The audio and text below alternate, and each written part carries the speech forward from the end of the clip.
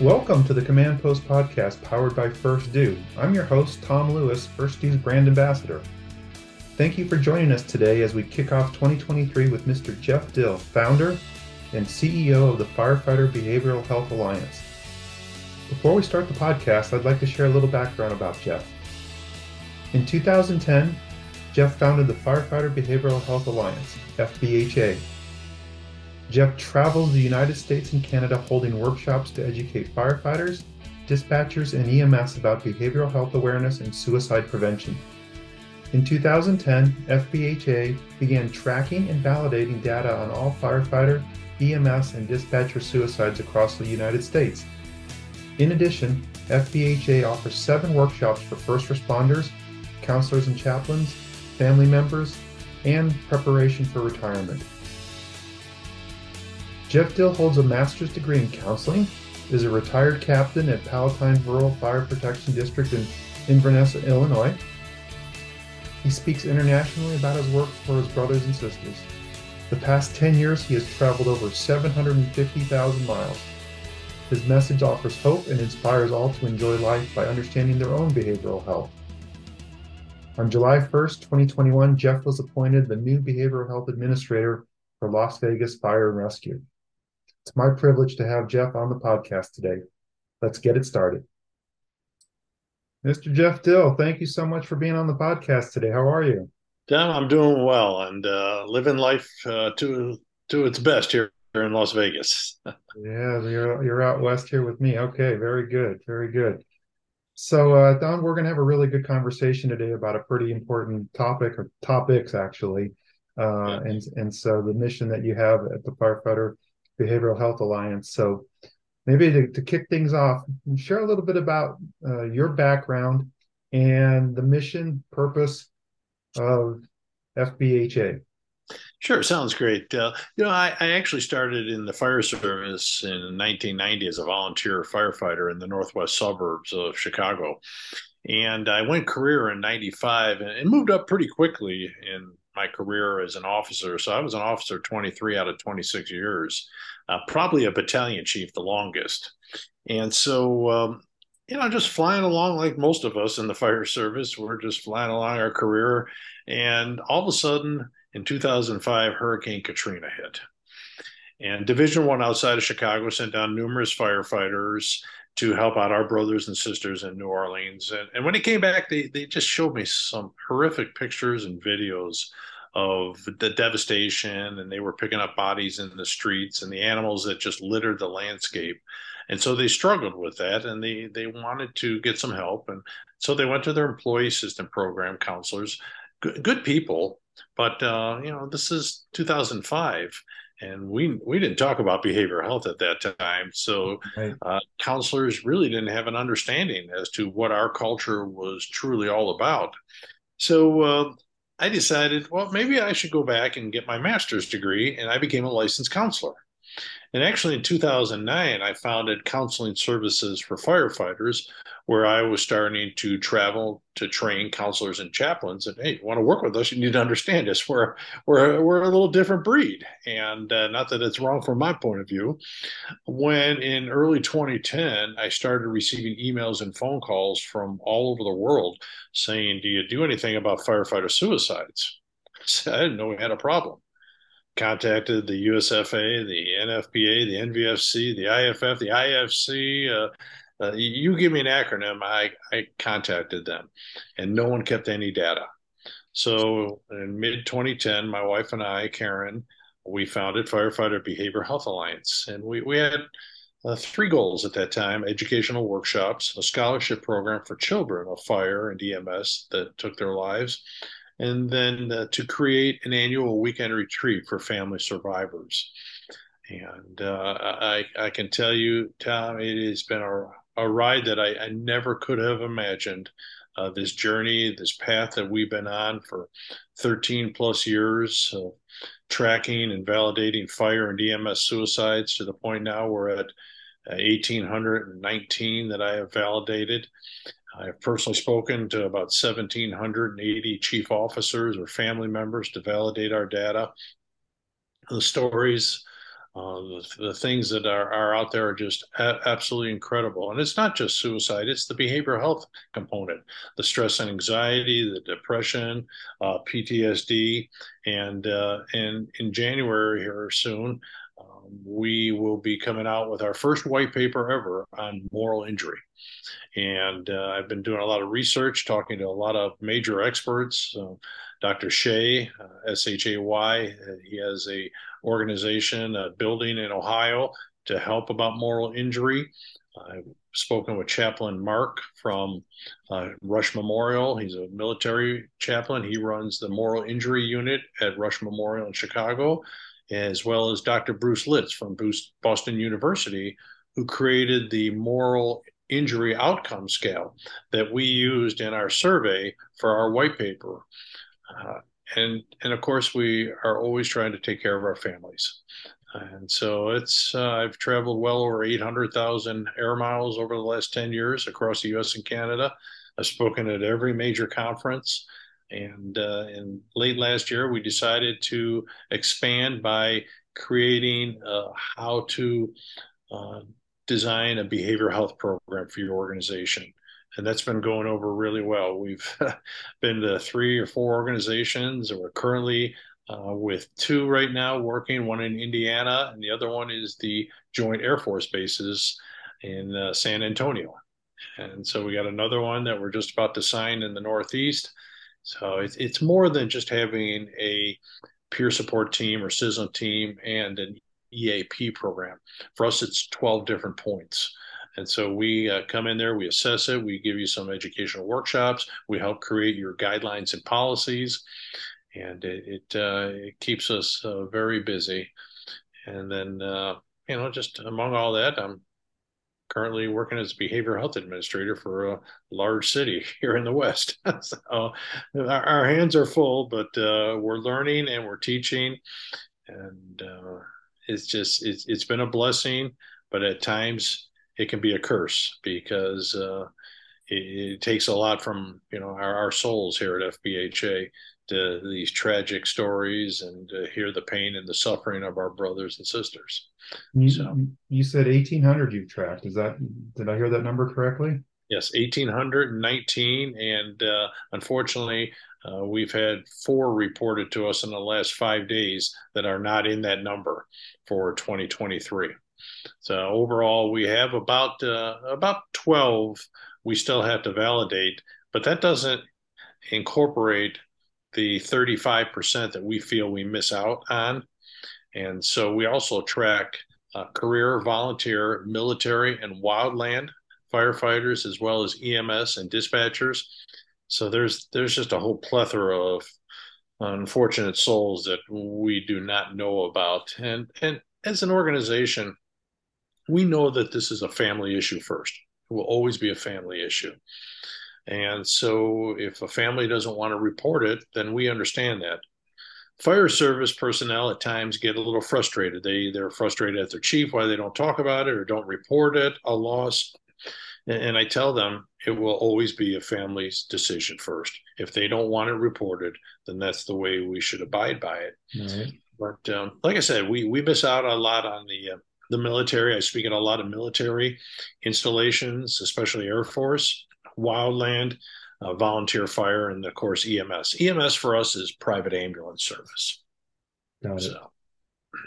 So like I said, our hands are full.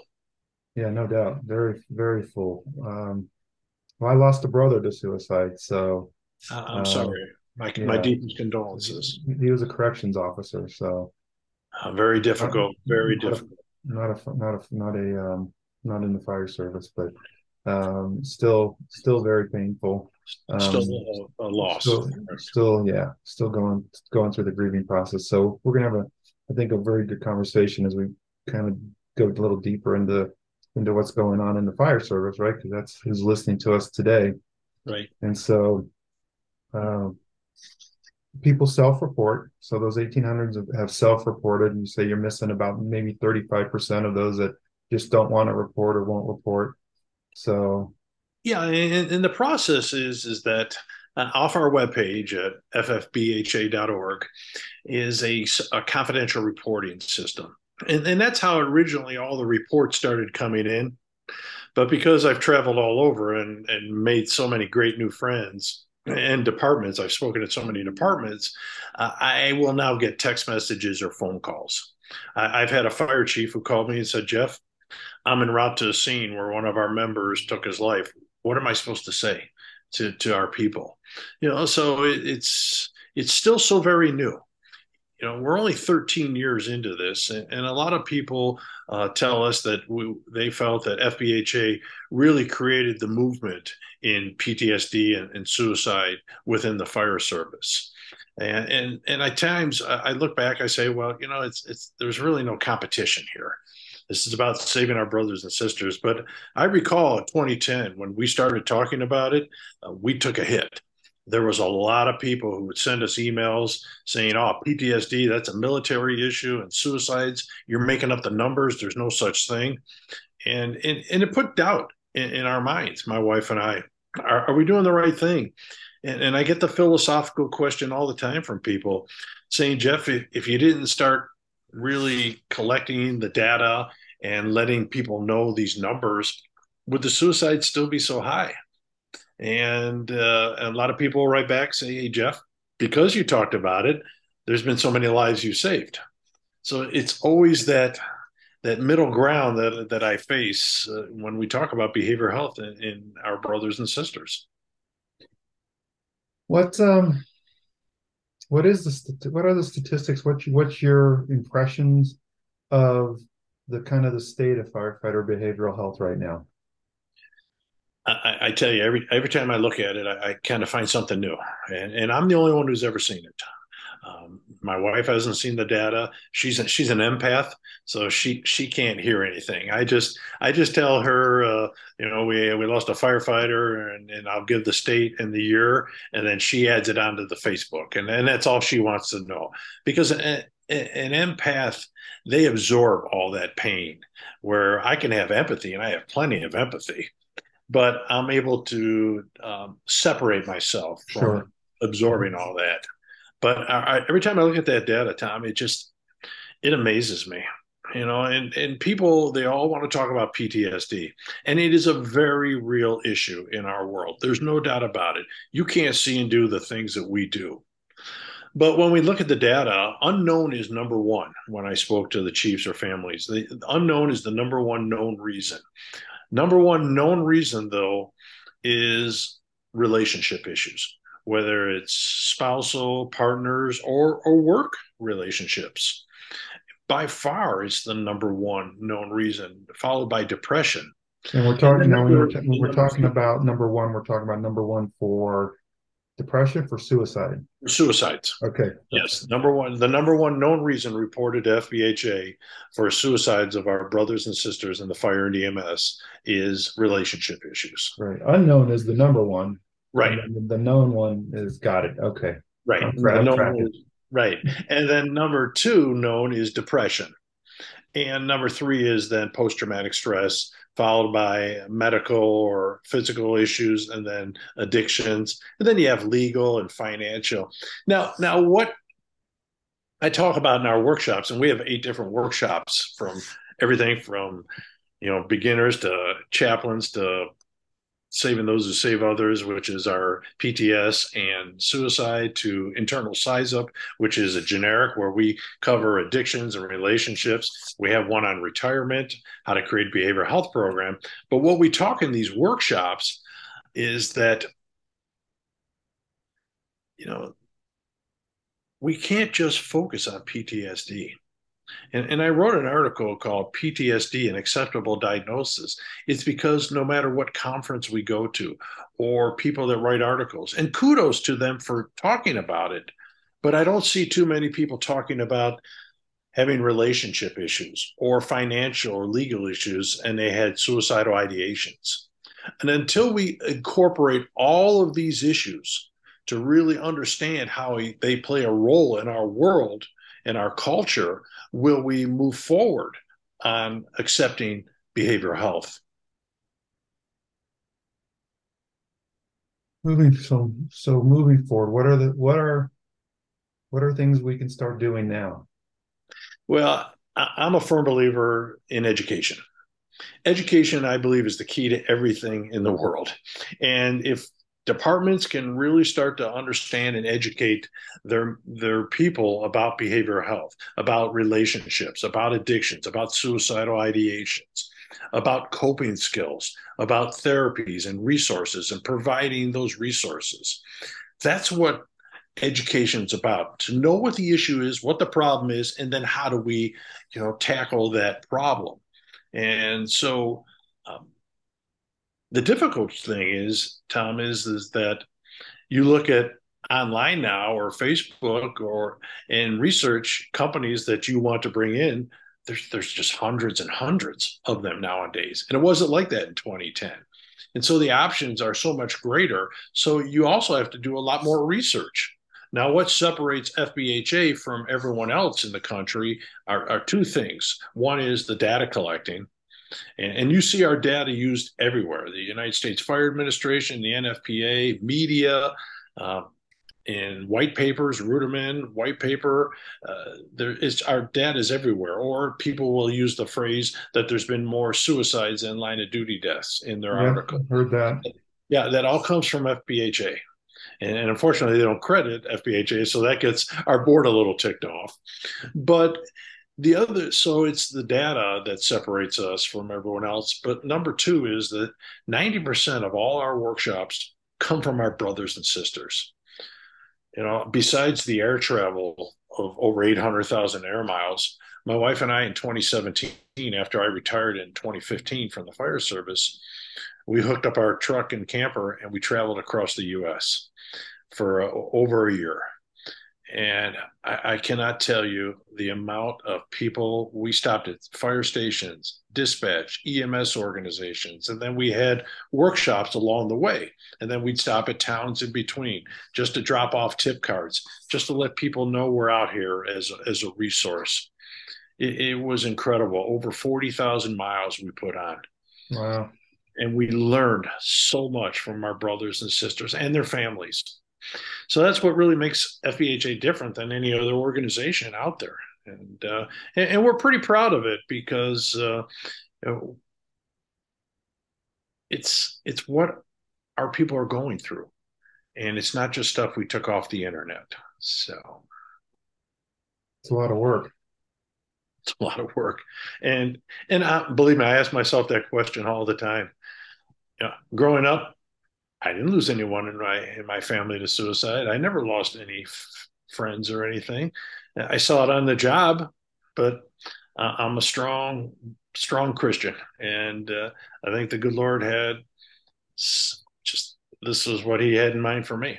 And like I said, it's a challenge, but I've met so many fabulous brothers and sisters to fill up a lifetime. That's what a wonderful mission. It really is a life-changing mission, not only for you, but for those that you impact. Yeah, it's and I have no understanding why, but I just do. So and we'll do it for as long as the good Lord allows me to. Yeah, that's good. That's good. Yeah, that's so. Let me ask you this, and again, it may be a slight tangent, but you said that you're a Christian. Um, Mhm. how does faith come into play with what you do? Not so much personally, but is that part of your mission as far as the prevention component? It can be, and it depends on the person that calls for help, because we'll talk about the resources, and the resources that we provide are counselors that are culturally competent, but we also provide chaplains. And it's important. I have just hundreds of chaplains in my contact across the United States. In fact, I just referred a firefighter down in the southeast to a chaplain that I know really well, Brett Snow. And I actually started with him in my fire department before he went to Chicago and became a lieutenant, and was on the job for so very long. And he's just, I think people have to understand that when we say chaplain in my world, it's not that they're there to change you from Catholicism to Lutheranism. It's more of that spiritual, based on the experiences that they've had in the job. And that's where so many will compare. And then others just don't want any type of spiritual connection. And that's why we provide all of these different types of resources. Yeah, it's excellent. So yeah, it's there if they want it. You can weave that into it because I too believe and it helps guide me through difficult times. And so knowing that Yeah. that's an element I think is reassuring. Again, just it's one part of the whole that FBHA provides. Absolutely. I look at resources. I have dog therapy. I have horse therapy people. I have inpatient, outpatients. I have chaplains, counselors. It's just we try to help out as much as we can. We work with very closely with the National Volunteer Fire Council. They We've been working with them closely for almost 10 years. And there was a time early on in 2011, 2012 when I contacted many major organizations and they didn't want anything to do with FBHA and our mission at that time because no one believed in it. The behavioral health and suicide, but the NVFC and Heather Schaefer, she had faith in us. And God rest her soul, Heather unfortunately passed away a few years ago. We have some great relationships. I'm one of their lead trainers. I'm on a lot of their committees because of their faith in us. American Ambulance Association, they have faith in us. They have their EMS people across America call us when they're looking for counselors within the United States. So a few years ago, the National Volunteer Fire Council, we discussed about creating a nationwide directory of counselors and chaplains. And I have now vetted well over 500, and that is on our webpage. It's on the NVFC's webpage, and it gets used quite often. I was going to ask you if it's all available there on your yes, on the site. under the resource tab, and the issue. I've seen two major changes since 2014 that have really helped out, especially the fire and DMS world, and that is peer support team development as well as counselors by the thousands who are now taking training to understand our world.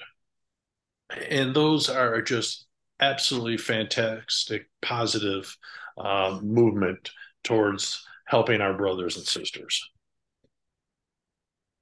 Volunteer versus career. So what are you seeing there? Are you seeing any differences? Is there a prevalence? Are the causes different? Just thinking about the challenges volunteers face versus the challenges that career firefighters face. And you're absolutely correct. Like I said, I've seen both. I've worked both. I always felt it was more challenging as a volunteer because I responded on the calls of people I knew. In a lot of these small towns, they're either good friends, they're family members that are on the fire department. So it can be very difficult. And as you know, that 70% of all fire in the United States are volunteers. So that sometimes is often forgotten. What I will tell you about our data, and I talk about in our workshops, there's no discrimination.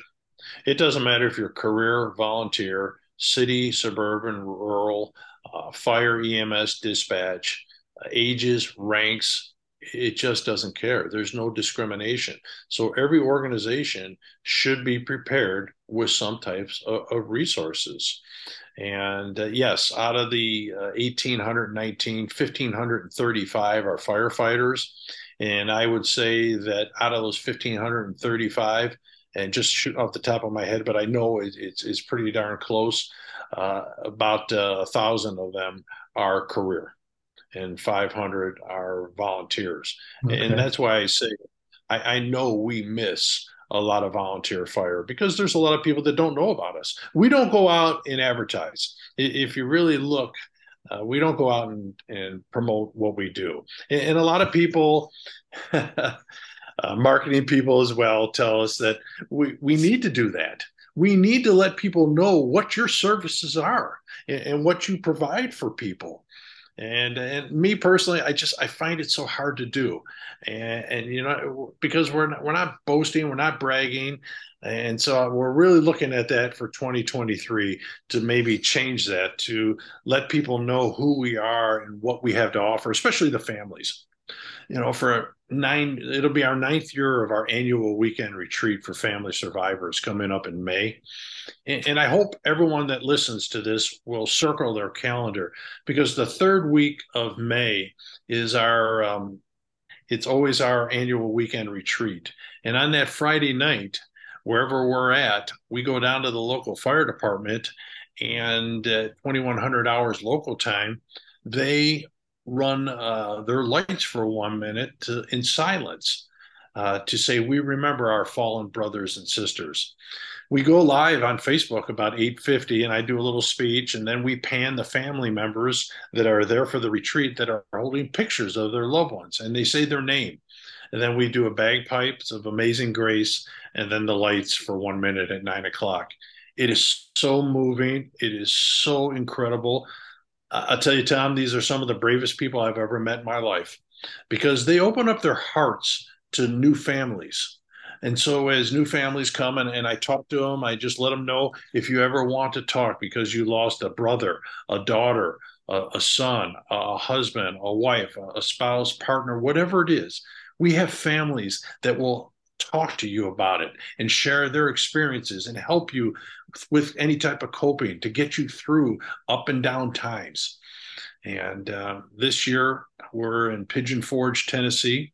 Okay. And yes, we are going to be asking for businesses to donate because we're such a small 501c3. It costs us about $20,000 to $25,000 to put that on. My wife finds a big house with like 15 to 18 bedrooms, and we provide all dinners and all entertainment, whatever we do. We also, though, we can't pay for transportation. We just don't have that kind of funding. So we are going to be asking organizations, hey, would you like to sponsor a firefighter family to attend a retreat? Businesses, if they want to pay for a dinner or travel expenses, so that these families don't have to incur any type of cost. And so that's what we're working on and should be having out within the next few days. All right, keep me posted on that one. I will. I will. It's like I said, they are just incredible people. Well, and then the ceremony that you have at you said 9 p.m., the local fire station. Yes, in Pigeon Forge, but anyone across, we have organizations across the United States and Canada who join us. And then when they're done, they start sending, we ask that you send us films or pictures. And to see the families, when they see the different departments from all over, from small ones up in Canada to large ones like San Diego and Seattle and Denver, it really touches their heart. That sounds wonderful. So we actually have a brochure, and when we get off from the Zoom, I will send that brochure to you. Okay. Thanks, Jeff. I appreciate it. That would be good to have. What a wonderful experience for those people that have suffered and had, well, a profound loss. It's one of our most endearing offerings for my wife and I to get to know these hundreds of family members these past years and to see them talk to each other. And it was really amazing because after our first one, which was in Savannah, Georgia, many years ago, I was talking with a gentleman that I've become very close with, and he said I knew it was going to be special because the event was held in May, and he said in December I got a few Christmas cards from the families that we had met, and it's like wow, it's just And they said, "Oh yeah, we've been talking, for the last because my wife and I we've never lost anyone to suicide personally. Now I've seen, like I said, I've seen it on the job, and unfortunately with FBHA, I've I've experienced many losses of people that I got to know who would call and help, and yet unfortunately they still fell prey to their issues that they were dealing with. And so, to get to know them is just incredible, but it's not a real personal loss like these families have lost. Right. So I can't compare them. Jeff, what's the minimum a department should be doing? What's for firefighter behavioral health, suicide prevention? What's the minimum in your opinion that proactive agency can or should be doing? I would say minimally that they should have a peer support or CISM team. They should be training their employee assistance program counselors, or they should have a list of resources in their communities of counselors and chaplains that they can turn their members to. And that's what's so important about the resource list that we have created with the National Volunteer Fire Council. Is the only thing I really found good about COVID is telehealth has really been amazing. So you can have an EMS personnel or dispatcher or firefighter in Albany, New York, talking to a culturally competent counselor in Buffalo, New York, within the comforts of their home, and talking about the issues. And that's what's important. I think organizations need to understand you need to have the resources. You need to educate your members as well as your officers on what to look for, the signs and symptoms. When we first started, we had two themes, and that was be direct and challenge with compassion. We have to start understanding that when we say challenge with compassion and be direct, people see us better than we will ever see ourselves. I've been married, blessed to be married to my wife, Karen, for 42 years. Oh, She knows wow. my facial expressions, my tones. She knows when I've had a rough day. And she'll say, "Hey, what's going on?" And I said, "Well, unfortunately, I had to validate 3 suicides today and hearing the stories." So she knows. We have to listen to our support system. And I added a third one. In fact, I named a workshop after it called Doing an Internal Size Up. Every one of us should be doing an internal size up on a daily basis. And what does that mean?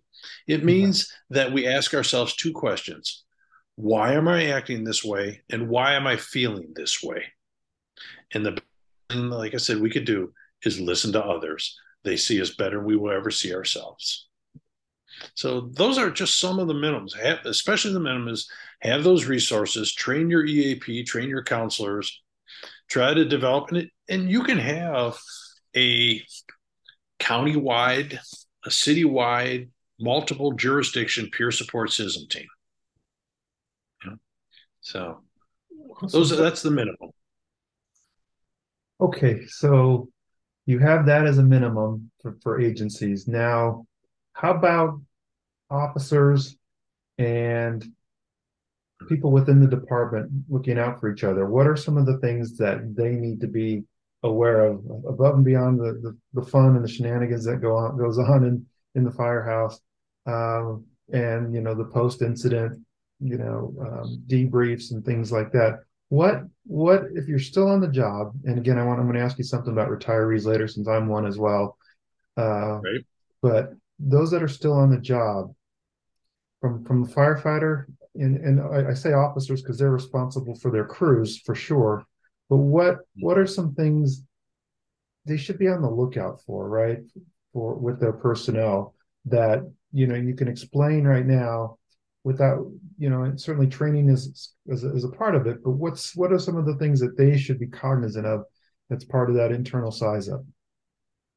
Yeah, we hand out tip cards at our workshops, and it comes in with the top 5 warning signs. I interviewed over 600 of our brothers and sisters face to face, and totaling it all up, it came up to the top 5, which is recklessness and impulsiveness. And there's no particular order. Okay. Recklessness, impulsiveness, anger, isolation, Loss of confidence in skills and abilities. And that's a tough one. We started seeing a lot of that in the recent years when a brother or sister would say, "Hey, I'm going to an inpatient facility to handle my anger or my depression, my addictions." And we started seeing so many of our brothers and sisters say, "Oh yeah, kudos to you. You're going to get help. We support you. We support you."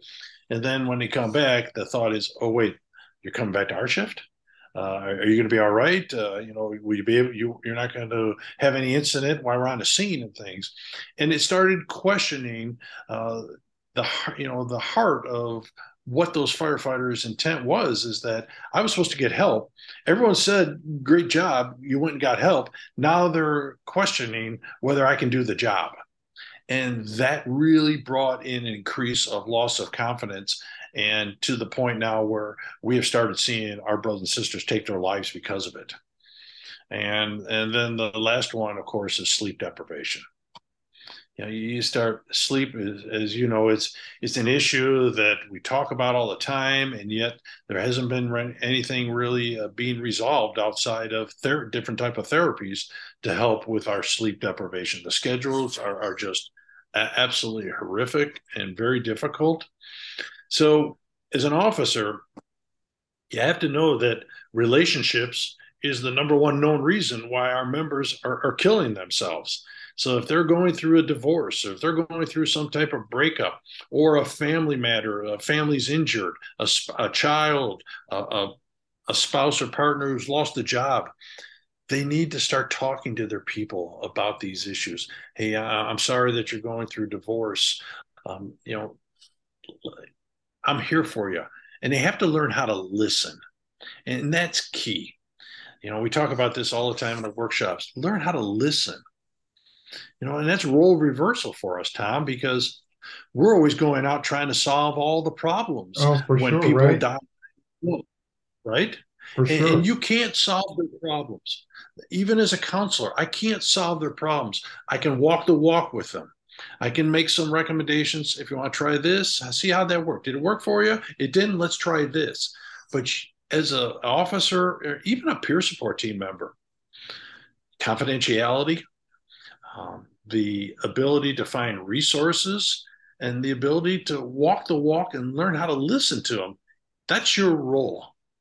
And it shouldn't be anything more than that. And so, officers, that's what we tell them: learn how to listen, learn how to read your people, challenge with compassion, be direct when you see that they might be struggling. Because a lot of times, and I would say more than not, we will see that they are struggling. But I can't say that every time, because I'm told all the time, I was the last person I thought that would kill themselves. We saw no signs or indications. And that's what makes it so difficult to try to prevent these. One of the things that really bothers me is when people say, "Jeff, you're the expert in this field. What can we do, or what is this?" And I tell them, I am no expert. I will debate anyone that says they're an expert, that they can understand these, because I've been doing this a long time, Tom. I've heard and seen so many things. I can't understand them. Now I can pinpoint a few things to watch out for, to look for, but I just can't. And the one example I give all the time, you know, a firefighter was in an argument with his 10-year-old son, and his 10-year-old son, out of spite, because children say things out of spite, says, "Well, maybe I'll just kill myself." And the father said, "No, maybe I will," and went out to the backyard and shot himself. I don't understand that, Tom. I can't. Yeah. And I would debate anyone that says that they can. So a lot of times I base it on what I call cognitive disconnect. And for me, cognitive disconnect is simply we base decisions on the emotions we're going through, and reality goes right out the window. And That's so my if we're brother right there. struggling, That's you just yeah, described what happened to my brother. and whether it's anger, jealousy, guilt, pain from emotional issues, relationship issues, whatever that emotion is, they base it on, "Oh, my family would be better off." I will tell you right now, Tom, I know hundreds of our family members. In all my years, I've never heard one family member say, "Oh, geez, thank God that SOB's gone, man. Life's a lot better." I've never heard that yet. But that belief, that cognitive disconnect at that moment, that that reality goes right out the window. And so, if we can train and educate our people to do that internal size up on a daily basis, why am I acting this way? Why am I feeling this way? Before it gets to that cognitive disconnect, I believe will make a big difference. What are those five things again? Go over those five things that you had mentioned that's on Sure. the card. Recklessness and impulsiveness. Okay. Number two is anger. Number three is isolation. We do a great job of isolating. I'm also a firm believer the fire service in particular is doing a great job of promoting isolation by having individual bunk rooms, Oh, right? let's It gives, we'll come back to that. Go finish the five, but I want all to go right, back to that. okay, loss of confidence in skills and abilities, and then sleep deprivation. Sleep deprivation. Okay, so we've got those five to be aware of and look out for. So I mean, there's many more, but those were the top five. those, yeah, those top five. And again, we can chunk things, span of control, right? Chunk Right, things in one, 3 to 7. right. That's a nice number five to be able to look out for those top five. I hope people took that to heart. Those five. What I want to go back real quick since you mentioned it. Single bunk rooms versus community bunk rooms. I grew up in the community bunk room environment and have ridiculously fun, wonderful memories. Um, and now everything is separate bunk rooms. So I don't think we're going to change that because it sounds like um, prevention of infectious disease and sleep and all of that trump the other social components. But what's your take on that? Well, and believe me, I talk about this in all my workshops. That I'm a firm believer the fire service is promoting isolation. And I experienced it because, like you, when I first started my career, we had a big room, officers and male, females slept together in them. And I came home one morning and I had a big black eye. And my wife said, "Oh my God, did you get hurt on a call?" I said, "No, it was a toilet tissue war. And I got nailed right in the eye with a roll of toilet tissue." It was the camaraderie we had. At Right. 4 o'clock, we all went to the kitchen. We talked, and the chef made dinner. And then we ate, did dishes, and then we played, board games or talked till midnight. Well, once we got our new station that had individual rooms and things, what happened at 4 o'clock? Phew, Every everyone went into I their saw it individual too. room. I saw it too. The bail. Right. And I went through that when, unfortunately, at 22 months old, my granddaughter lost her right eye to cancer, Oh, retinoblastoma, and I struggled with it. And I was fortunate as a battalion chief. I had my own office. It was in the front of the station, and so I would just say, "Hey, I got a lot of work to do," and it became so easy. And so, yes, we're probably never going to go back, but it's something that we have to watch out for, that isolation. right. Any tips on countering that? I mean, I think, movie night on, the last shift of the tour or something to get people. Well, it is important because, and I saw it, and I'm sure everyone else has seen it. After dinner, I'd walk into the day room, and there's two of my firefighters on their phones playing games against each other. So we lost the social skills, and I think we're losing that in society as well. And so we really need to try to have officers understand that there should be some type of limitation. We need to make sure that we're communicating with each other, that we're bonding as a company, and that's important. That we don't leave anyone out. And so, like you said, they say, "Hey, we're going to do this as a group after dinner. I know it's your time, but hey, let's just enlighten me for a half an hour or something, whatever it is, and just try to really promote that. Hey, I know that's your room, and I know many of you want to go talk to your families, which is fine, but let's try to limit our time and let's try to remain together as a crew." Yeah. We really didn't get into this per se, but and you alluded to it a little bit, but is there still a stigma with mental health in the modern fire service? I know there used to be, the suck it up and that's pretty legacy. That's pretty old right now. But is there still lingering where there are pockets of where you just still don't talk about it when we know the science is like, yeah, yes, you do talk about it. Yeah, it's a great question, Tom, because as you know, when we started, it, you just didn't talk. My first four workshops ever were for the Philadelphia Fire Department. And I walked in that first class of about 100 Philly firefighters and said, we'll be talking about PTSD and suicide prevention. I'd never seen so many people shift in the chair at once. It was like, hey man, that's uncomfortable. We don't want to talk about that. And we still see it today. There's no doubt about it. Has it improved? Absolutely.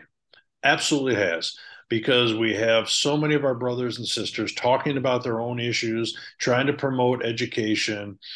We have so many organizations trying to create behavioral health programs, peer support teams, and it's absolutely incredible. But it is still out there. Even though a department might have a full behavioral health program, you're still going to have firefighters or EMS or dispatch that will not ask for help. They just don't want to, be the weak link of the company. They don't want people to judge them. And I can tell you, my greatest um, point that I've learned here doing FBHA all these years, I've really learned not to judge people because I've Yeah. never walked in their shoes. When you hear the stories of our brothers and sisters, how could I judge on the way they act or the way they took their life? Because I didn't walk in their shoes, and I think that's important.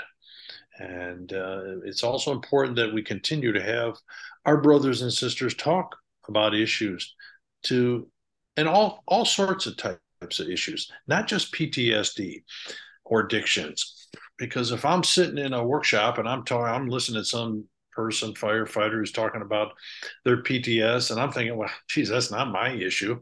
My issue is I'm at the bar all the time, and my spouse or partner wants to leave me, and so they might not have a connection as to saying, hey, I can stand up and say I'm having issues. So they keep it within themselves, and that's always been our culture: handle things on your own.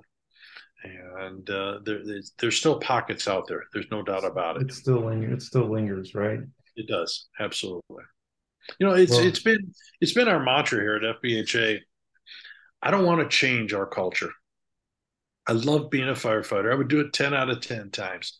What we want to do is we want to enhance it, and we enhance it through education. And mm, that's the way I approach it. enhancement through education. Right.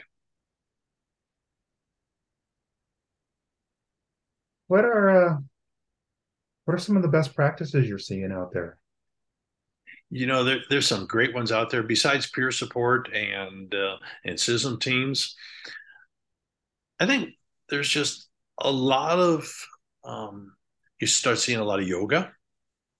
Yoga in the fire departments. You're starting to see more and more different types of therapies that are open. You start seeing more EMDR therapy. In 2010, when I started and I started looking at therapies, and especially in the fire service, there was organizations saying CBT, cognitive behavioral therapy, is the only CBT or the only therapy for post-traumatic stress. And it's like, wow, that was the belief. And now there's just so many different types of therapies that are available, from hypnosis to brain mapping to brain performance to EMDR to CBT to dogs to horse therapy. And now I even see one now out there. It's called cow therapy. you Oh, know, geez. but you have to have. We don't have that yet here in our department, but you have to have these different resources available, because one might not work for the next person. And so you have to have different types. There's ketamine therapy, ketamine drops. Like I said, there's stagnant light shots into the carotid artery to help block PTS triggers that affect.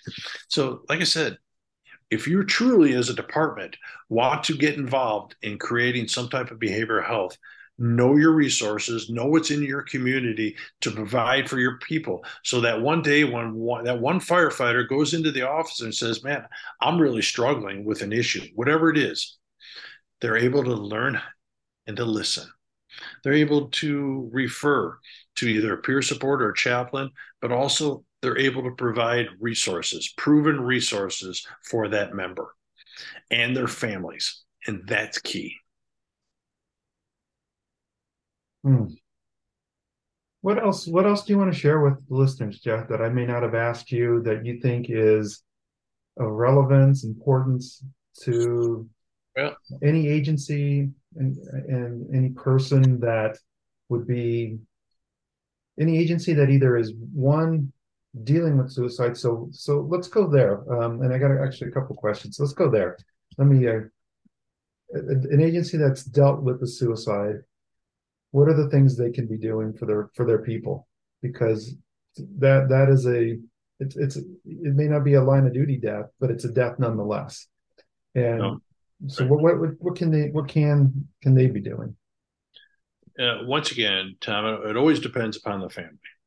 And if the family doesn't want anyone to announce it as a suicide, then you have to abide by that. But the department members are going to know. It's just the nature of our job.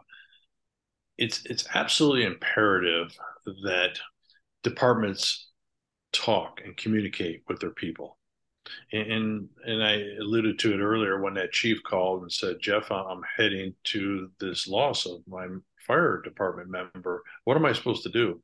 And I told him, sir, speak from your heart. If you knew this person or this one hurts, let them know. This one absolutely hurts. Open up those lines of communication from the top.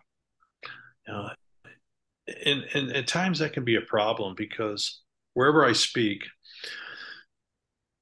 we get great evaluations, but many say, I just wish our chief officers would attend. So what message does that send to the firefighters when they're there for, behavioral health or suicide prevention? What message does that send?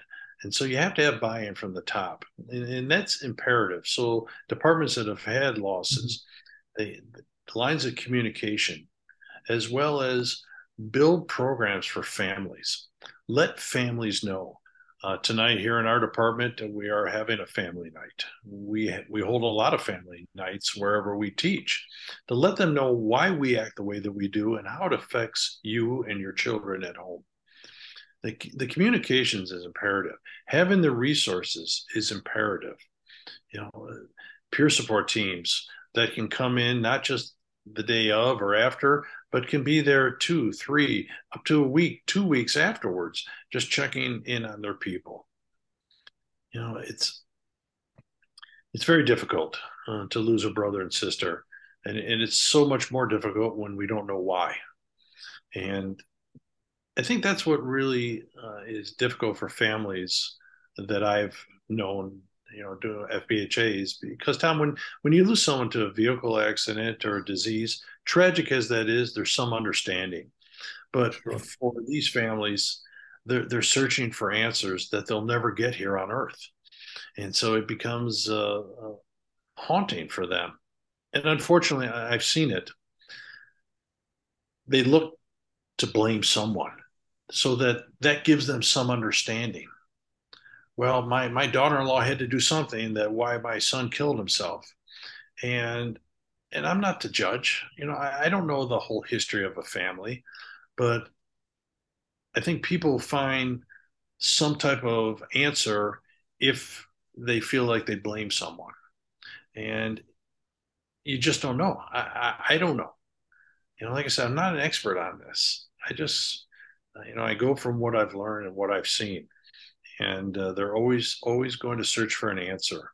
And it's very difficult. So that's why we need to take care of the families, include them still in Christmas parties or events, because families have told us time and time again that it's like a double loss for them. Not only do they lose their loved one, but then they lose those relationships from the fire department.